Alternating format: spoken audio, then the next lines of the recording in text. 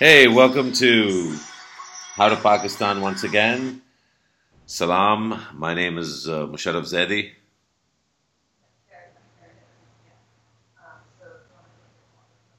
I think that's your cue, Fussy.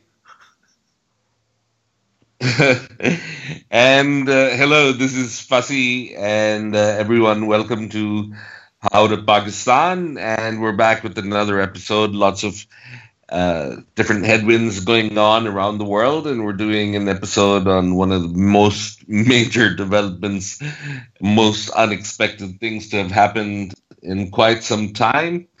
We've got a great guest with us today, and do you want to tell everyone who our guest is, Musharraf? Sure. Our guest is the one and only Spencer Ackerman. Spencer is the Guardian national security correspondent for the Guardian. He's been covering national security in the U.S. for over a decade. He's reported out of Afghanistan, out of Iraq, out of Guantanamo Bay. And I think most significantly, he was part of the team that did the Snowden story for the Guardian.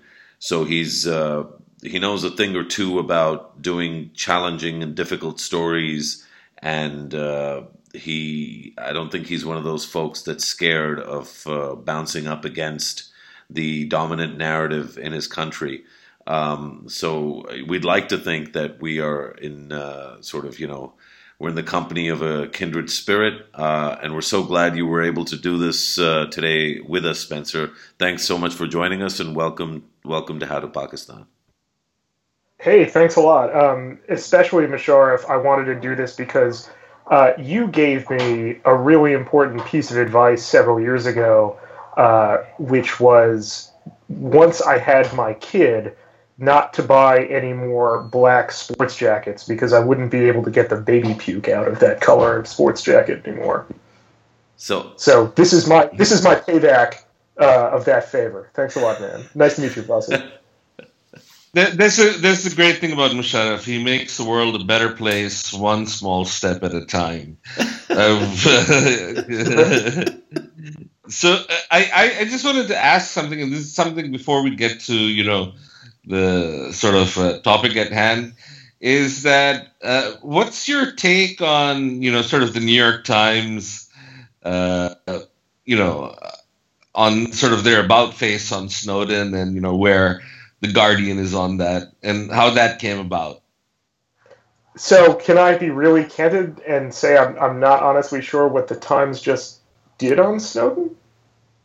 Oh, it was that they had this sort of editorial that actually suggested that yes, he deserves to be criminally prosecuted for this. I think respectfully, I think you might be thinking of the Washington Post. Sorry, I got it wrong. Maybe yes. No. Yeah, that was disgraceful. I want to start out and say just throughout this podcast, I'm going to be speaking for myself. So please, no one at home hold any of my Guardian colleagues or the Guardian as an institution responsible for what I'm saying. I'm just speaking as me. But yeah, that was a disgraceful thing. Snowden did something almost unfathomably brave in leaking a tremendous amount of information about how surveillance in the United States affects not only American citizens, but the entire world. We know vastly more about the NSA, its activities, its allies, and their unprecedented reach throughout really every aspect of our digital and communicative lives. And the Washington Post did some tremendous reporting on that. Really, just I can tell you as someone who is writing off and reporting off the same trove, seeing their stuff and just thinking, oh man, they got to this before we did. That really healthy competition there, and we would never editorialize in favor of punishing our source. And I just don't understand the impulse that impelled the Washington Post editorial page to do that. Well, that's in a sense, isn't that a great setup, Fussy and Spencer, for really what happened in this election? At least one angle of this election, which is that basically the kind of self-worshipping bubble, sort of bubble proliferating culture of mainstream media. And this is not just a criticism of U.S. media. This probably applies much more in other countries, as much in our country as it does to yours. But I mean, the reason we're all shocked out of our minds with this Trump victory isn't part of the responsibility the same kind of attitude that the kind of Washington Posts and the New York Times tend to have with news, which is that they are the news and they decide what's newsy, and basically they decided that this guy Donald Trump and what he was saying was only worth our contempt and not really to be reported as actual news in terms of how much he was resonating with so many people? Not only that, but you're seeing exactly what the press loves to do right after missing a major story in the U.S., which is this incredible navel-gazing self-flagellation. Over the last 24 hours, I can't tell you how many pieces I've seen lamenting in really a maudlin, melodramatic way the insularity of liberal coastal elites in the media by liberal coastal elites in the media, and doing it in such a way that sort of demonstrates that they want to perform this kind of critique rather than address it structurally. Like, if what we need to do is take very seriously the concerns that people have in the United States about the devastation wrought by globalization, its human consequences, who's getting cut out of the modern economy, then what we would be doing is putting people from these communities into our newsrooms. We would be making sure that we hired people who don't just do drop-in stories like their zoological exercises every 4 years or every 2 years or whatever in Dateline Appalachia or Dateline the Deep South or something like that. We would have people who live there. We would have people who are writing about essentially their relatives, their neighbors, people with the kind of granular and nuanced and subtle feel for the way these developments, hundreds, thousands of miles away, affect these communities without having to kind of commute to them. And we're not doing that, and we're not gonna do that. Now, I just wanted to add one thing, is that in terms of these sort of navel-gazing pieces, one of the advice that seems to come about is that too much has been done in the way of contempt of the other, which has, say, not such a encompassing worldview. But how does that advice really work for let's say, the average liberal, progressive Democrat? How do they reach across the aisle to, say, a group that manifests itself, say, in racist attitudes or, a high degree of xenophobia? I mean, how does that actually work? This is the advice, but maybe tellingly, the divide is so big that it's just easier to say. I want to kind of go at that from the opposite perspective. I've read a million pieces with that kind of zoological, poorly done focus on Trump's white voters. I've also read some really good stuff from the Times, the Post. I think the Guardian has done some really good stuff that doesn't judge or explain away the phenomenon, but really tries to explore it and bring it out in its fullness. What I don't see enough of, what I don't see a lot of, and what I certainly don't see from a structural perspective, is similarly in-depth, nuanced reporting that breaks through the euphemisms of what Trump is proposing to do and whom he proposes to demonize.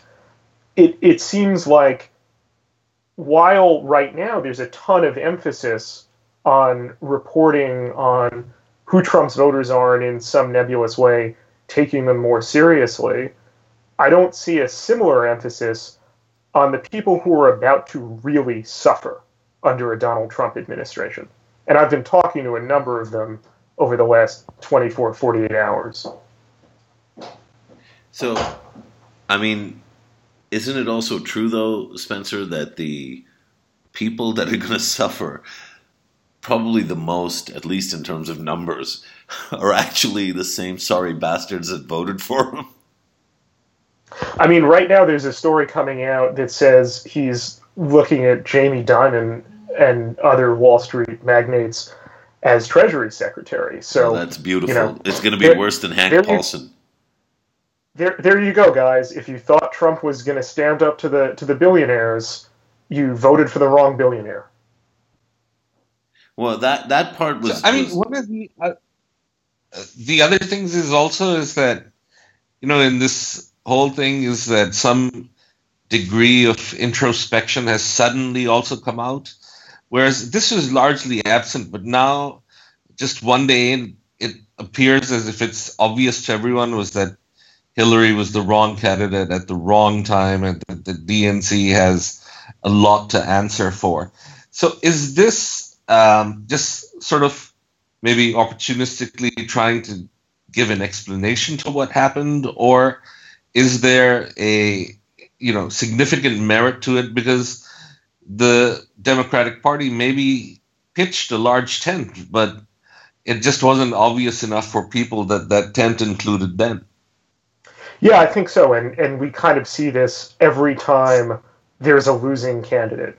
The pieces immediately, unfold that there were these glaring, obvious structural flaws that somehow didn't become major pieces guiding campaign reporting. Hillary Clinton ultimately won the popular vote. If whenever they finish the final tally, if it holds as it does, she ultimately won that vote. At the same time, every critique that you are now seeing of the Clintons as being too close to the billionaire class, too close to the billionaire class, too distant in rigorous ways from the downsides of globalization, from the people who've suffered tremendously from it. Not only were all of those factors visible from before her candidacy began, they were visible the last time she ran for president. They were visible in every single Bernie Sanders rally.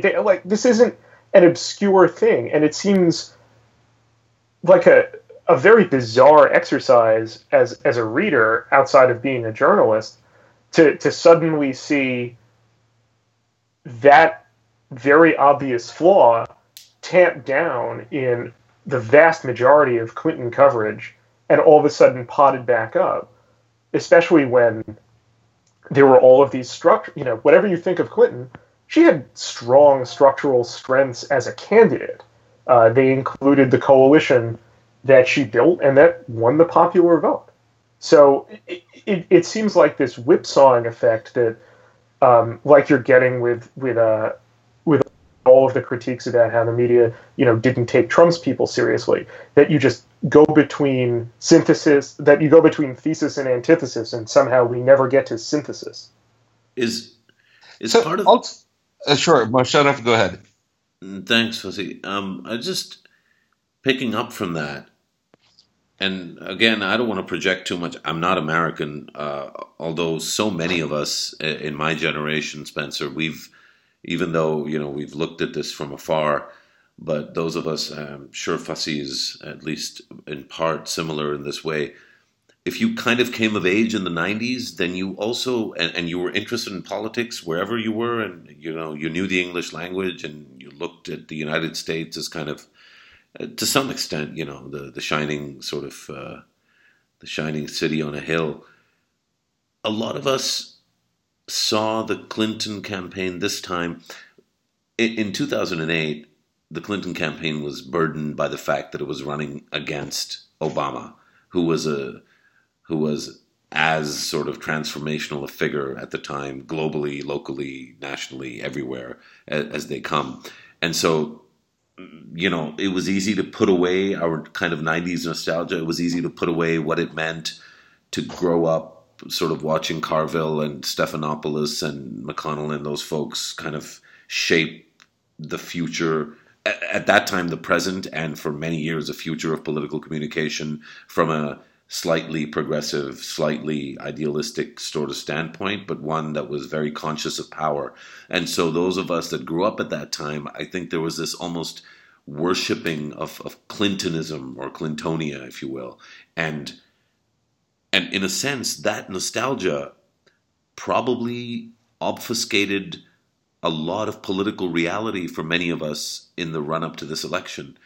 Do you think, and a lot of the people that are reporting on this, right? A lot of the people that made the analytical mistakes, a lot of the people that were commissioning the polls and doing the questionnaires and ignoring response bias and, all kinds of other biases that were obviously creeping into the polling, all of those mistakes. I mean, to what extent do you think it was just Clinton era nostalgia that was driving this kind of blind assumption that Clinton was a runaway train and was not going to come close to being challenged by Trump?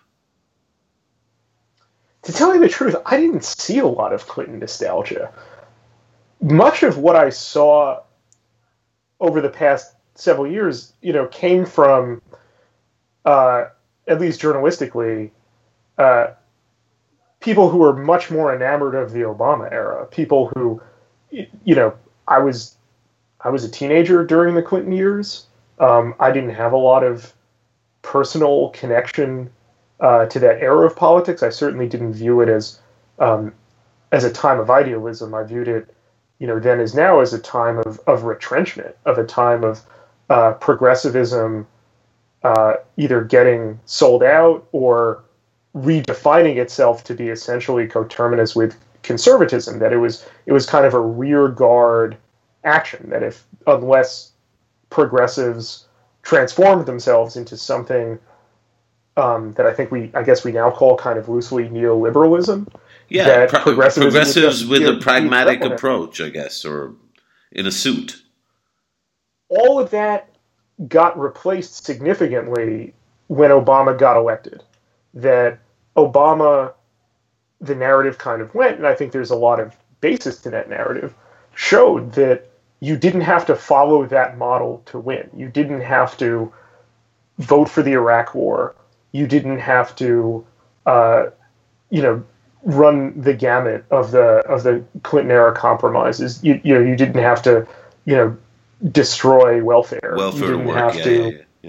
Yeah, you didn't have to do all of that. In fact, you could do transformational things. Now, in reality, on social issues, Hillary Clinton in 2008 was to Obama's left. On economic issues, they probably had a lot more in common than they had in a dissimilar way. And on foreign policy, he was to her left. That all gets blurred a lot when she becomes his Secretary of State and becomes sort of the kind of hawkish end of the Obama administration. But I didn't see a lot of nostalgia for Clinton driving much of the conversation around her this time around. Although I have to say, when you talk about not wanting to project your views as a Pakistani onto an American election, I can speak from personal experience. Absolutely no American journalist has ever projected his Americanness onto Pakistan. That never happens. We know your country in such minute and fingertip feel detail that we would never have an ignorant discussion of politics in Pakistan. And whenever we invoke what politics are in Pakistan, it's always with an appreciation for the deep subtleties that characterize your country. That brings us to a good point over here. I mean, just two things of interest is that from our perspective, we'd be very interested in knowing what a President Trump means for Pakistan and the relationship going forward. And secondly, I think it's also interesting is that this perception, which maybe not be very widespread, but it was that maybe Trump would be better in some respects because he brings a certain degree of doubt to the way America conducts itself across different countries where they've had military involvement. So, what's your perspective on both? I hate to break it to you, but you guys are the wrong religion for Trump's restraint. You're definitely the wrong skin color. You're in a really inconvenient part of the world. It's kind of a good thing you have nuclear weapons. Dude, I'm obviously we're going to be so popular with the right wing here tomorrow. I'm obviously being facetious there. Don't take that seriously. From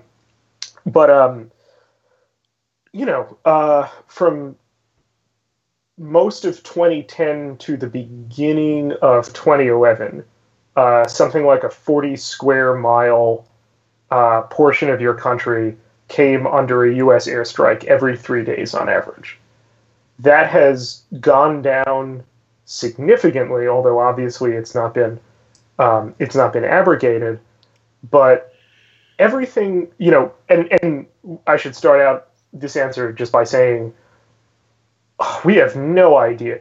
Anyone who says that they understand what Trump will actually do on the world stage is bullshitting, because we just truly have no idea. There aren't these kinds of deep-seated convictions that we see in other candidates. We don't have a lengthy track record of policy achievement or invocation of certain policy arguments, real ones or even superficial signaling.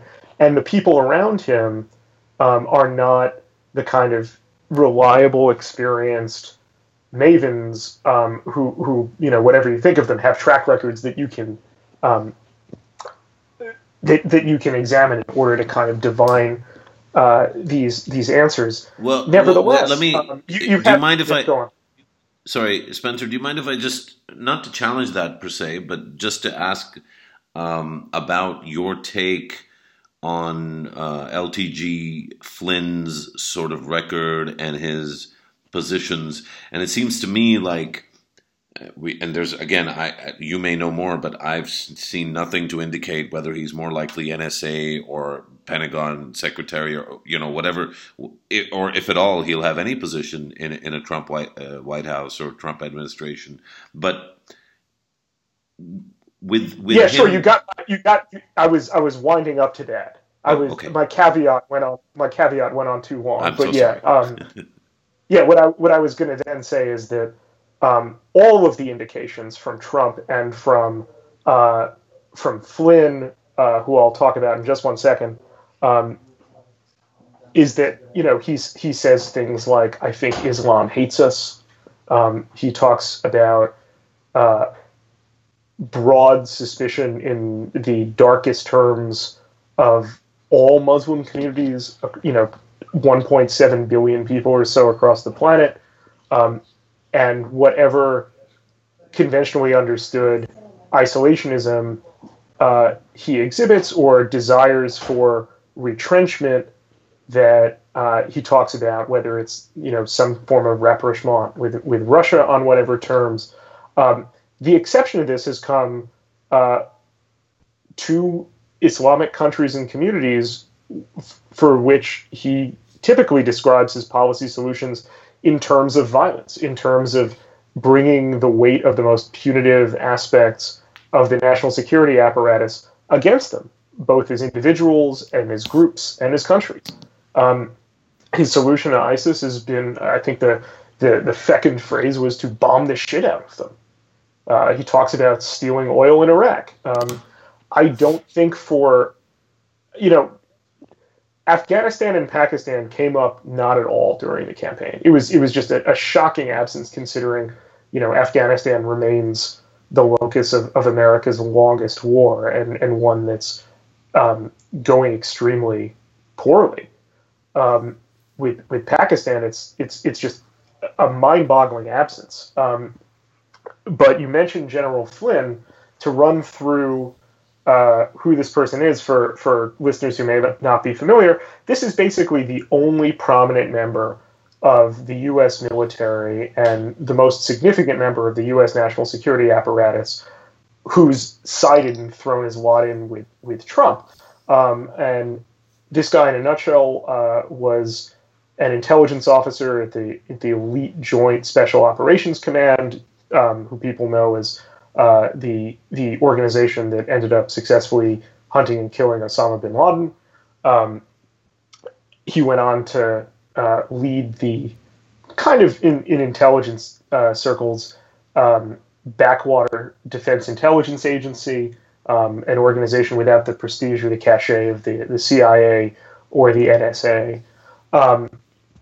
And he lost a power struggle with the nominal leader of U.S. intelligence, Jim Clapper, the director of national intelligence, as we call him over here, over the future course of the NSA, and that, by general account, seems to have kind of radicalized and embittered him towards his final days in his career as a serving government official. He began to talk much more darkly and in an alarmist fashion about the spread of what he calls radical Islam. And since he's been in office, since he's been out, that's really been his kind of major thing, and that's what drove him to Trump and sparked this alliance. There's been a lot of speculation that he'll become Trump's national security advisor, which is basically the person at the White House entrusted with coordinating all of the different branches of the U.S. national security apparatus, from the Pentagon to the CIA to the State Department and so on. It's got the benefit of being an agency that's extremely powerful by dint of its closeness to the president, and also doesn't have to testify on Capitol Hill. So it's maximum power and minimum oversight. Whether that's actually going to be what he gets, I don't know. There may be an attraction to making Flynn director of national intelligence and kind of overseeing the 16 intelligence agencies, because that's the job that Clapper has now, and turnabout is the sweetest revenge. Yeah. Is there any chance that he gets the Pentagon? Because, in a sense, for me as well, one of the things that I said talking about the election here on Pakistani media was that, we've seen, in many ways, we've seen the movie of an American electorate electing somebody who seemed completely unprepared for the job within our lifetimes. I mean, when George W. Bush was elected president, it was a shock for many right-thinking people. And the thing that was transformational, among many other things, but the thing that you've covered so well and so elegantly over the last, again, decade and a half, has essentially been the footprints left behind by the decision of awarding the Pentagon to and its associated agencies to a group of people that had radical views about how to change America's approach to national security. I think Flynn has similarly radical ideas, not in the same direction necessarily, but wouldn't an ambitious reformer like Flynn want to have the lay of the land in terms of budget and impact of the Pentagon over the perhaps more day-to-day influential position of NSA? He would, but legally he can't. There's a law in the U.S., it's obscure, but nevertheless it's on the books, that says a military officer has to be retired for 7 years before eligibility to become U.S. Secretary of Defense. I think off the top of my head, Flint is either 2 or 3 years out. So, if Trump is reelected, then perhaps he gets to that date. But right now he can't. That's not to say he can't have an outsized footprint in other positions or exercise his influence in other positions. I haven't really seen him be talked about on much of a short list for CIA. He might be. There are a number of other candidates who might take that role, but it's possible there as well.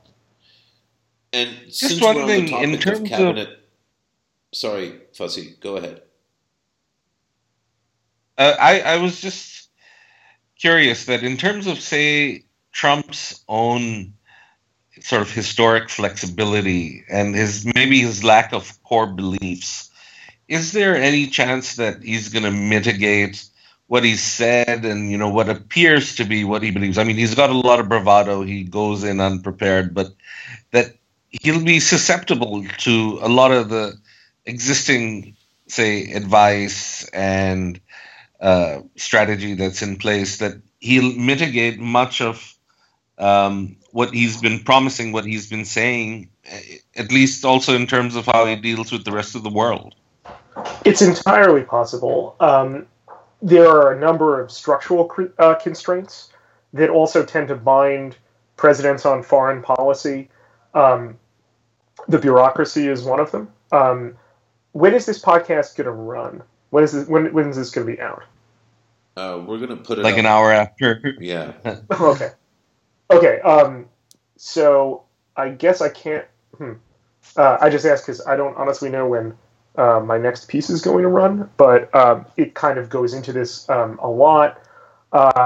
There are some considerations right now amongst people within the national security bureaucracy I've been talking to about whether they can sort of stay and resist and try and exercise that moderating influence, you know, within the gears of the national security apparatus, or whether they feel that the stuff that he has proposed and what he stands for and what he's inspired amongst his followers is so serious a departure from what they're used to and traditional American values that they have to quit and can't really be a part of it.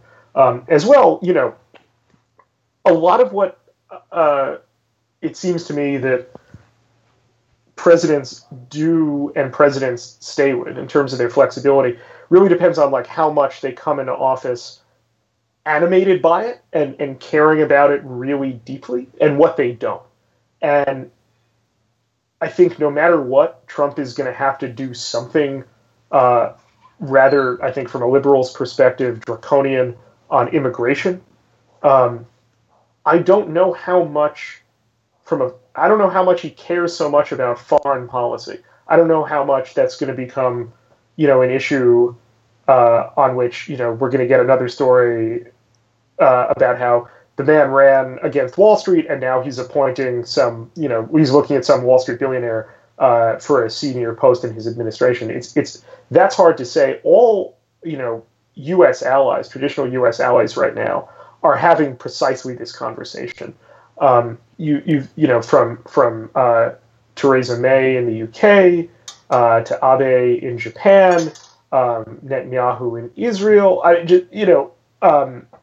I'm sure the Saudis, all members of NATO, they're trying to figure out who this guy actually is. They don't have the typical contacts from previous administrations that they can use as intermediaries because Trump just hasn't had those people around him. And in many cases, particularly on the right, the people who normally sign on with any Republican presidential candidate, many of them have refused on principle to be part of the Trump campaign and the Trump administration. And there's a lot of soul searching right now on whether that ought to hold, or, you know, because people truly didn't expect him to be president in these circles. So they might also be considering that if they don't join the administration, the check that you reference just isn't going to be there on him, and all of his worst instincts can run amok. So I guess that segues into the question I was going to ask earlier, but I'm going to ask it in a sort of roundabout, long drawn out way, which allows me to speak on the podcast, which is rare because, you know, I'm a I'm a man of very, very few words, Spencer. Taciturn is how I've you know, known you throughout our friendship.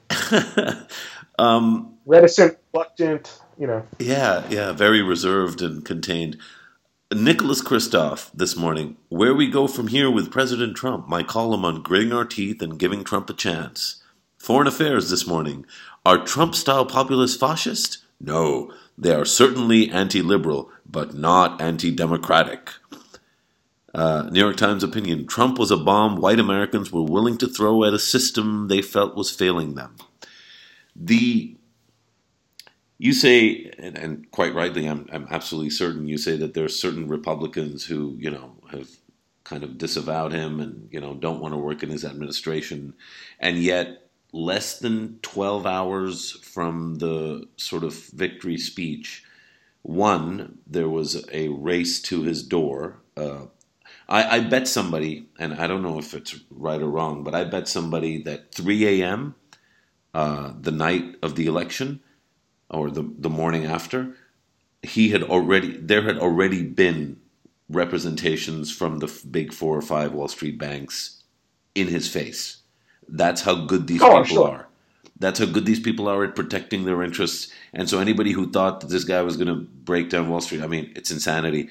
I think that Wall Street and the stock market and the housing bubble, like all of those things are going to go through the roof. I think the U.S. is going to see massive economic growth. I don't think it'll be to the benefit of any of the suckers that voted for him.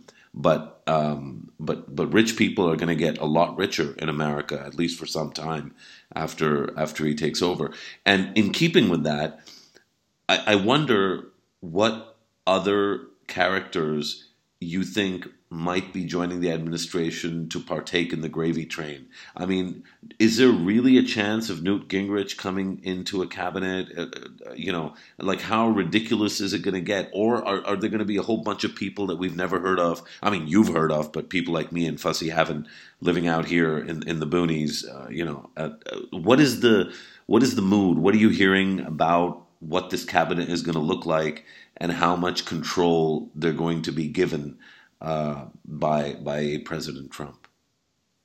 I just want to add that I really hope Chris Christie gets something. Anyone who could do that kind of song and dance really deserves a place in that administration. I think it's a certainty that Chris Christie, especially because, he's at something like 20% popularity in New Jersey where he's governor and has nowhere to go but the Trump administration. He goes in. Gingrich, certainly. Rudy Giuliani. Attorney General? If not Attorney General, then maybe the Department of Homeland Security. He, this morning on TV, talked about wanting a cybersecurity portfolio. So that made me think, because you can't put Rudy at NSA, that possibly the Department of Homeland Security is in his future if Trump has already promised Attorney General to Christie. But yeah, if not, I would think it's either going to be Christie or Giuliani as Attorney General. So those New York babies like me who came of age in Giuliani's mayoralty, guess what? Rudy Giuliani is about to have a civil rights division. Yeah, it's unbelievable. It's unbelievable. And then, the levels below that is where you're going to start seeing the randos. Flynn before the Trump campaign was extremely obscure, even to a lot of Americans. Basically, if you didn't spend your time focusing on national security and personages, you never heard of Mike Flynn. You'll probably, I haven't heard a lot of specific names on that level. I am very curious, now that Flynn's gamble is paid off, about how many people from within U.S. Special Operations might come out and basically say, like, yeah, Mike was my guy, and I wanna go where this train is going. That I can see happening. Some very conspicuous absences from the campaign this year, either for Trump or for Clinton, were some of the very high-profile leaders of the special operations community. General McChrystal, who was McRaven and McChrystal, basically, both of whom worked with Flynn intimately at JSOC. McChrystal, who was essentially Flynn's major partner in transforming JSOC into more of an intelligence exploitation operation. These guys, McChrystal is certainly to Flynn's left. I'm not sure so much about McRaven. I'm not saying that to be cagey. I mean, like, I don't know what McRaven's politics are. I don't think anybody does. I think who knows? That's the genius of McRaven as opposed to all these other guys. Yeah, I mean, I'm just sort of waiting to see who those personages would be, because a lot of the typical people have kind of ruled themselves out or don't want to be part of it. I'm very curious to see how General Dunford, the current Joint Chiefs of Staff chairman, will interact, at least at the beginning of the Trump administration, with whomever Trump makes Secretary of Defense. It's possible that it may not happen. I have no idea, but people have been talking about Jeff Sessions, the Alabama senator, who was one of the first national level Republicans when the others were repudiating Trump to enthusiastically sign on with him. By all accounts so far, the major criteria for getting a sweet post in the Trump cabinet is showing that kind of early loyalty and that deference. So I have a question about somebody of a Pakistani background in that list. I don't know if you've heard of a guy called Sajid Tardar, but Sajid, I think... No, I have not. Okay, so Sajid Tardar is the guy that came up with the group called Muslims for Trump. And I was thinking today... He's a doctor? No, he's not a doctor. I don't want to say too much because I don't know what cabinet level he might get and how much trouble we might be in for saying silly things. But also because I just don't know. But I did say to somebody. In fact, Declan was covering the election for the New York Times, and I said to him, Declan, there's a Pakistan angle even here when we were talking about Trump, and I'd seen a clip of his on television.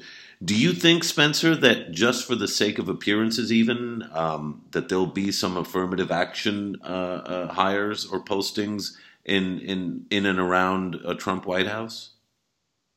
Yeah, I would expect that. I think he would need some kind of beard in order to pull off a lot of the stuff that he's been talking about, whether it's mass deportation or building his famous wall. He'll need to have some Hispanic face in the administration.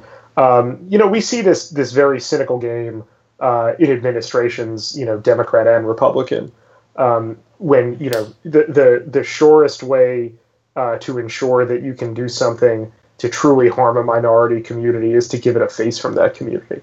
So I would expect something. Tell me more about this guy you're talking about, because I never heard of him. Yeah, all I know is that he's the chairperson and founder of Muslims for Trump, and I think he gave the closing prayer at maybe not the closing prayer, but he had a significant role at the Republican National Convention, and so I think it's going to be very interesting because I don't think there were a lot of Muslims that wanted to be anywhere near Donald Trump while Khizr Khan was becoming a celebrity. And now that it's over, It turns out that the smelly guy is the one holding the roses. So it's going to be an interesting time trying to assess, how those things are going to play out. Yeah, I would totally expect that. If there was a high-profile Muslim American who embraced Trump, then that person's going to have in Trump's calculation value to being in his administration or advising it or selling a policy. All right. Now that Trump's in, who takes the charge from the Democratic Party in becoming the face of being the antithesis of Trump during his presidency? So this is a really wide open space. The most immediate answer to that question is my home state of New York, Senator Chuck Schumer. Who, for all, we started out talking about Hillary Clinton and her connections to the plutocracy. That's Schumer as well. If Schumer has, much of, so much of Schumer's political profile is about doing what Wall Street wants and delivering for Wall Street, So if there's, a moment where you could see a contrast or a departure, that's not really going to be the Senate, and the Senate is where any one legislator can, particularly in the minority, can play an outsized role in influence and in stopping a president's legislative agenda. So unless Schumer is about to either completely transform himself politically, I'm not seeing how he can benefit from some of the voices, whether it's Bernie Sanders or Elizabeth Warren, who are saying, like, this is the time to show that the Democratic Party has the interests of the working class, not just the white working class, but the working class of all different backgrounds around the country at its heart. Outside of Schumer and that, like, I truly have no idea. It seems right now like a Democratic decimation that, if, Bernie Sanders is in his 70s, and basically the Democratic Party fought Bernie Sanders as an institution tooth and nail throughout the presidential campaign.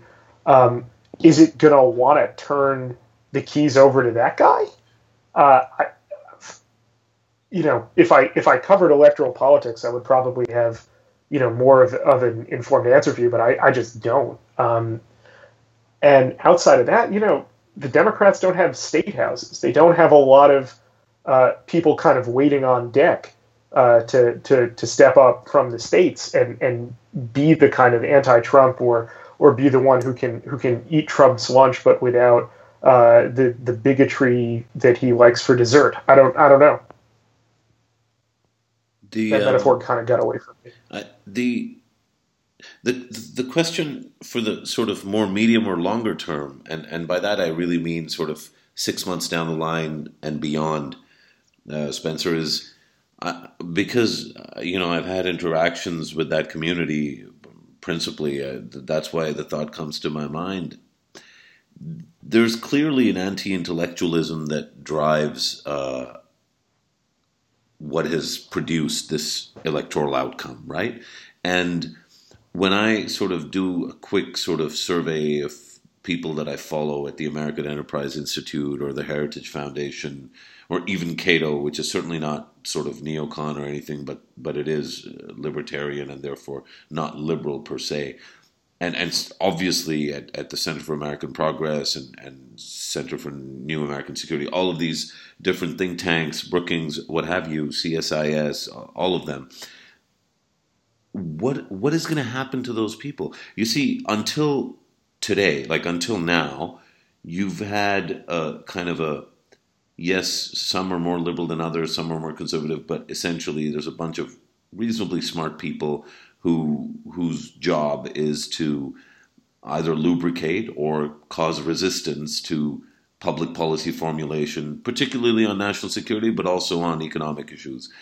And now you have a president who is singularly lacking an interest in any of this, and whose sort of electoral support, whose mandate is also contemptuous of papers and white papers and, draft papers or what have you. So what is the medium to long-term impact do you think this is going to have on the think tank community, which is already reeling from kind of the fact that so much of the thinking is bought and paid for by the very people that it's supposed to, at least times, chide or stop or help stop from doing things? So you've kind of got two competing poles within which this discussion is going to take place. The first pole is that it can't be overstated. Trump has pretty much, if not a contempt for policy, a disinterest in it. You could see that on display at the debates. This just isn't where he lives. The other pole was that any administration needs people to come up with, explain, articulate the policies that it's ultimately going to pursue. And that's where I think, you're probably going to see a lot of Heritage Foundation people, Heritage being Um, the the the think tank that's probably the most sympathetic to or Heritage isn't neocon-y, but it's neocon simpatico. It's very much in the interests of the donor class for the Republican Party. So a lot of climate skepticism, definitely a lot of military enthusiasm. It's kind of, I guess you would call very likely, probably most comfortable with Paul Ryan's blend of politics than it is with Trump's. But, Ryan, however uneasily, ultimately cast his lot in with Trump, and that's going to pay off. And the basic deal that Ryan is getting out of Trump, unless Trump decides he wants to go to war with Ryan, is that, Ryan's views on Social Security and Medicare and entitlement spending are going to be the legislative agenda of the Republican Party under Trump. Those guys go there. They're going to go into that orbit on the Hill, or they're going to be in positions that Ryan and Newt Gingrich recommend to Trump that he puts them into. So basically, what you're saying is rather than working towards the White House, which is what is essentially by definition so much of the think tank world does, they're going to start working to where there's going to be an appetite for policy, which will be the top of the House and various ministries or departments. Yeah. Yeah, exactly. I don't think you're going to see too many of those guys go into the White House, into either the Domestic Policy Council or the National Security Council. That's going to be the place where you're going to see a lot of functionaries. And, I would expect that you're also going to see out in the agencies, certainly in senior positions, lots of friends of Trump and the Trump Organization. And if the Heritage guys go anywhere, it's going to be in kind of lower level political appointee positions. What at the Pentagon are known as DASDs, for Deputy Assistant Secretary of Defense. Deputy Assistant Secretaries of State, Deputy Assistant Secretaries of Defense. Yeah. And those are powerful positions, sure, but they're very below the radar positions. You and I know about. They're 4 levels below from the top, right? So yeah. Yeah, you and I know about them because we're journalists and it's our job to know about them. The public just won't. Yeah. They're where a lot of policy gets formulated and bubbles up, or where a lot of policy that's been ordered from on high gets fleshed out. Yeah. Spencer. Also, just another thing is that in terms of recent memory, you've had 2, let's say, poor candidates returned on the basis of the Electoral College. Is there any sense that the system needs reform? I mean, there's kind of the general sense amongst average Americans that the Electoral College is this very weird thing that very often, particularly if you're on the left and you remember Bush v. Gore, or now that you're seeing Hillary Clinton lose the presidency after winning the popular vote narrowly, needs to be abolished because it overrepresents the interests geographically of the different states above what in the aggregate is the American voting preference. But, there's zero appetite amongst anyone with any power to change it. There's a reason why once the Democrats came back into power under the Obama administration, they didn't do anything with that. It's just what the system is. And I can't see that going away. I can't see anyone deciding what we need to do is get rid of the Electoral College. You never know when you're going to benefit from it when you're out of power. And end up in the situation where you're the one who benefits from losing the popular vote but winning the Electoral College. So too much structural incentives for inertia there to make me really think that it's going to go away in my lifetime. Spencer, what what a great privilege and treat it's been talking to you. I got a sense that this wasn't as fun a conversation for any of us. I mean, it was a delight to have the conversation, but usually we do a lot more laughing. We make jokes, Yeah. and I think that partly there's just this dark cloud that seems to have descended over the sensibilities of decent people everywhere, good people, thinking people everywhere, that this really is it really is a transformational moment. The fact that this election has happened is going to have ramifications and implications, not just for Americans, but for people all around the world. And that's why we wanted to talk to you about this on How to Pakistan. I'm so very grateful that you made the time and really enlightened us with a lot of meaningful insight. Thank you so much. Yeah, thank you guys so much, particularly for having me on How to Pakistan when I don't know how to Pakistan. I just want to, if I could say one final thing. Amongst, my friends and my sources and my contacts, the sense of fear and anxiety here is real, and it is not equally distributed. I have black friends who are talking about leaving this country.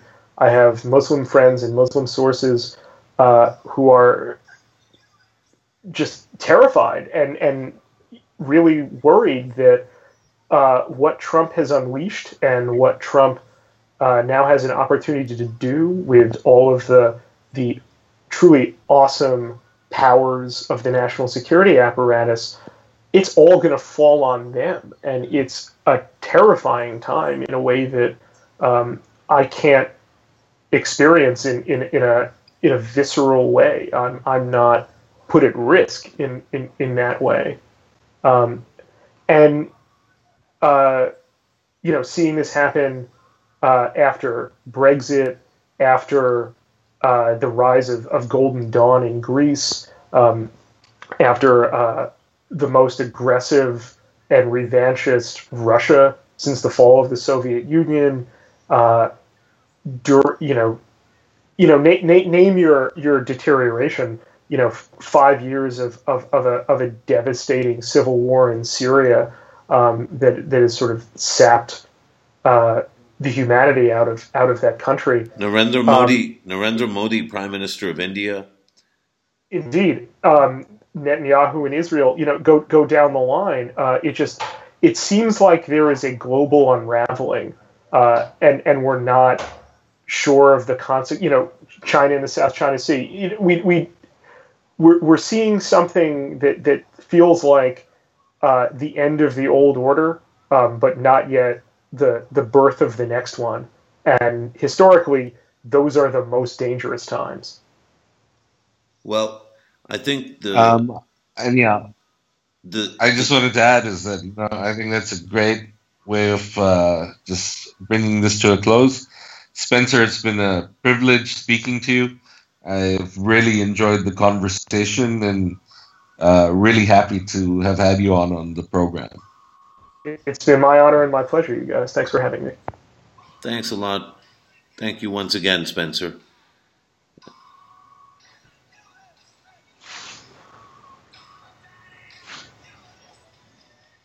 So we've come to the end of that. And Musharraf, any more on Born in the USA? Well, I think we're going to be talking about this election for a long time to come, but for now, we thank our listeners for listening. Thanks once again to Spencer for joining, and as always, thank you, Fasizaka, Khuda Hafiz, and God bless you.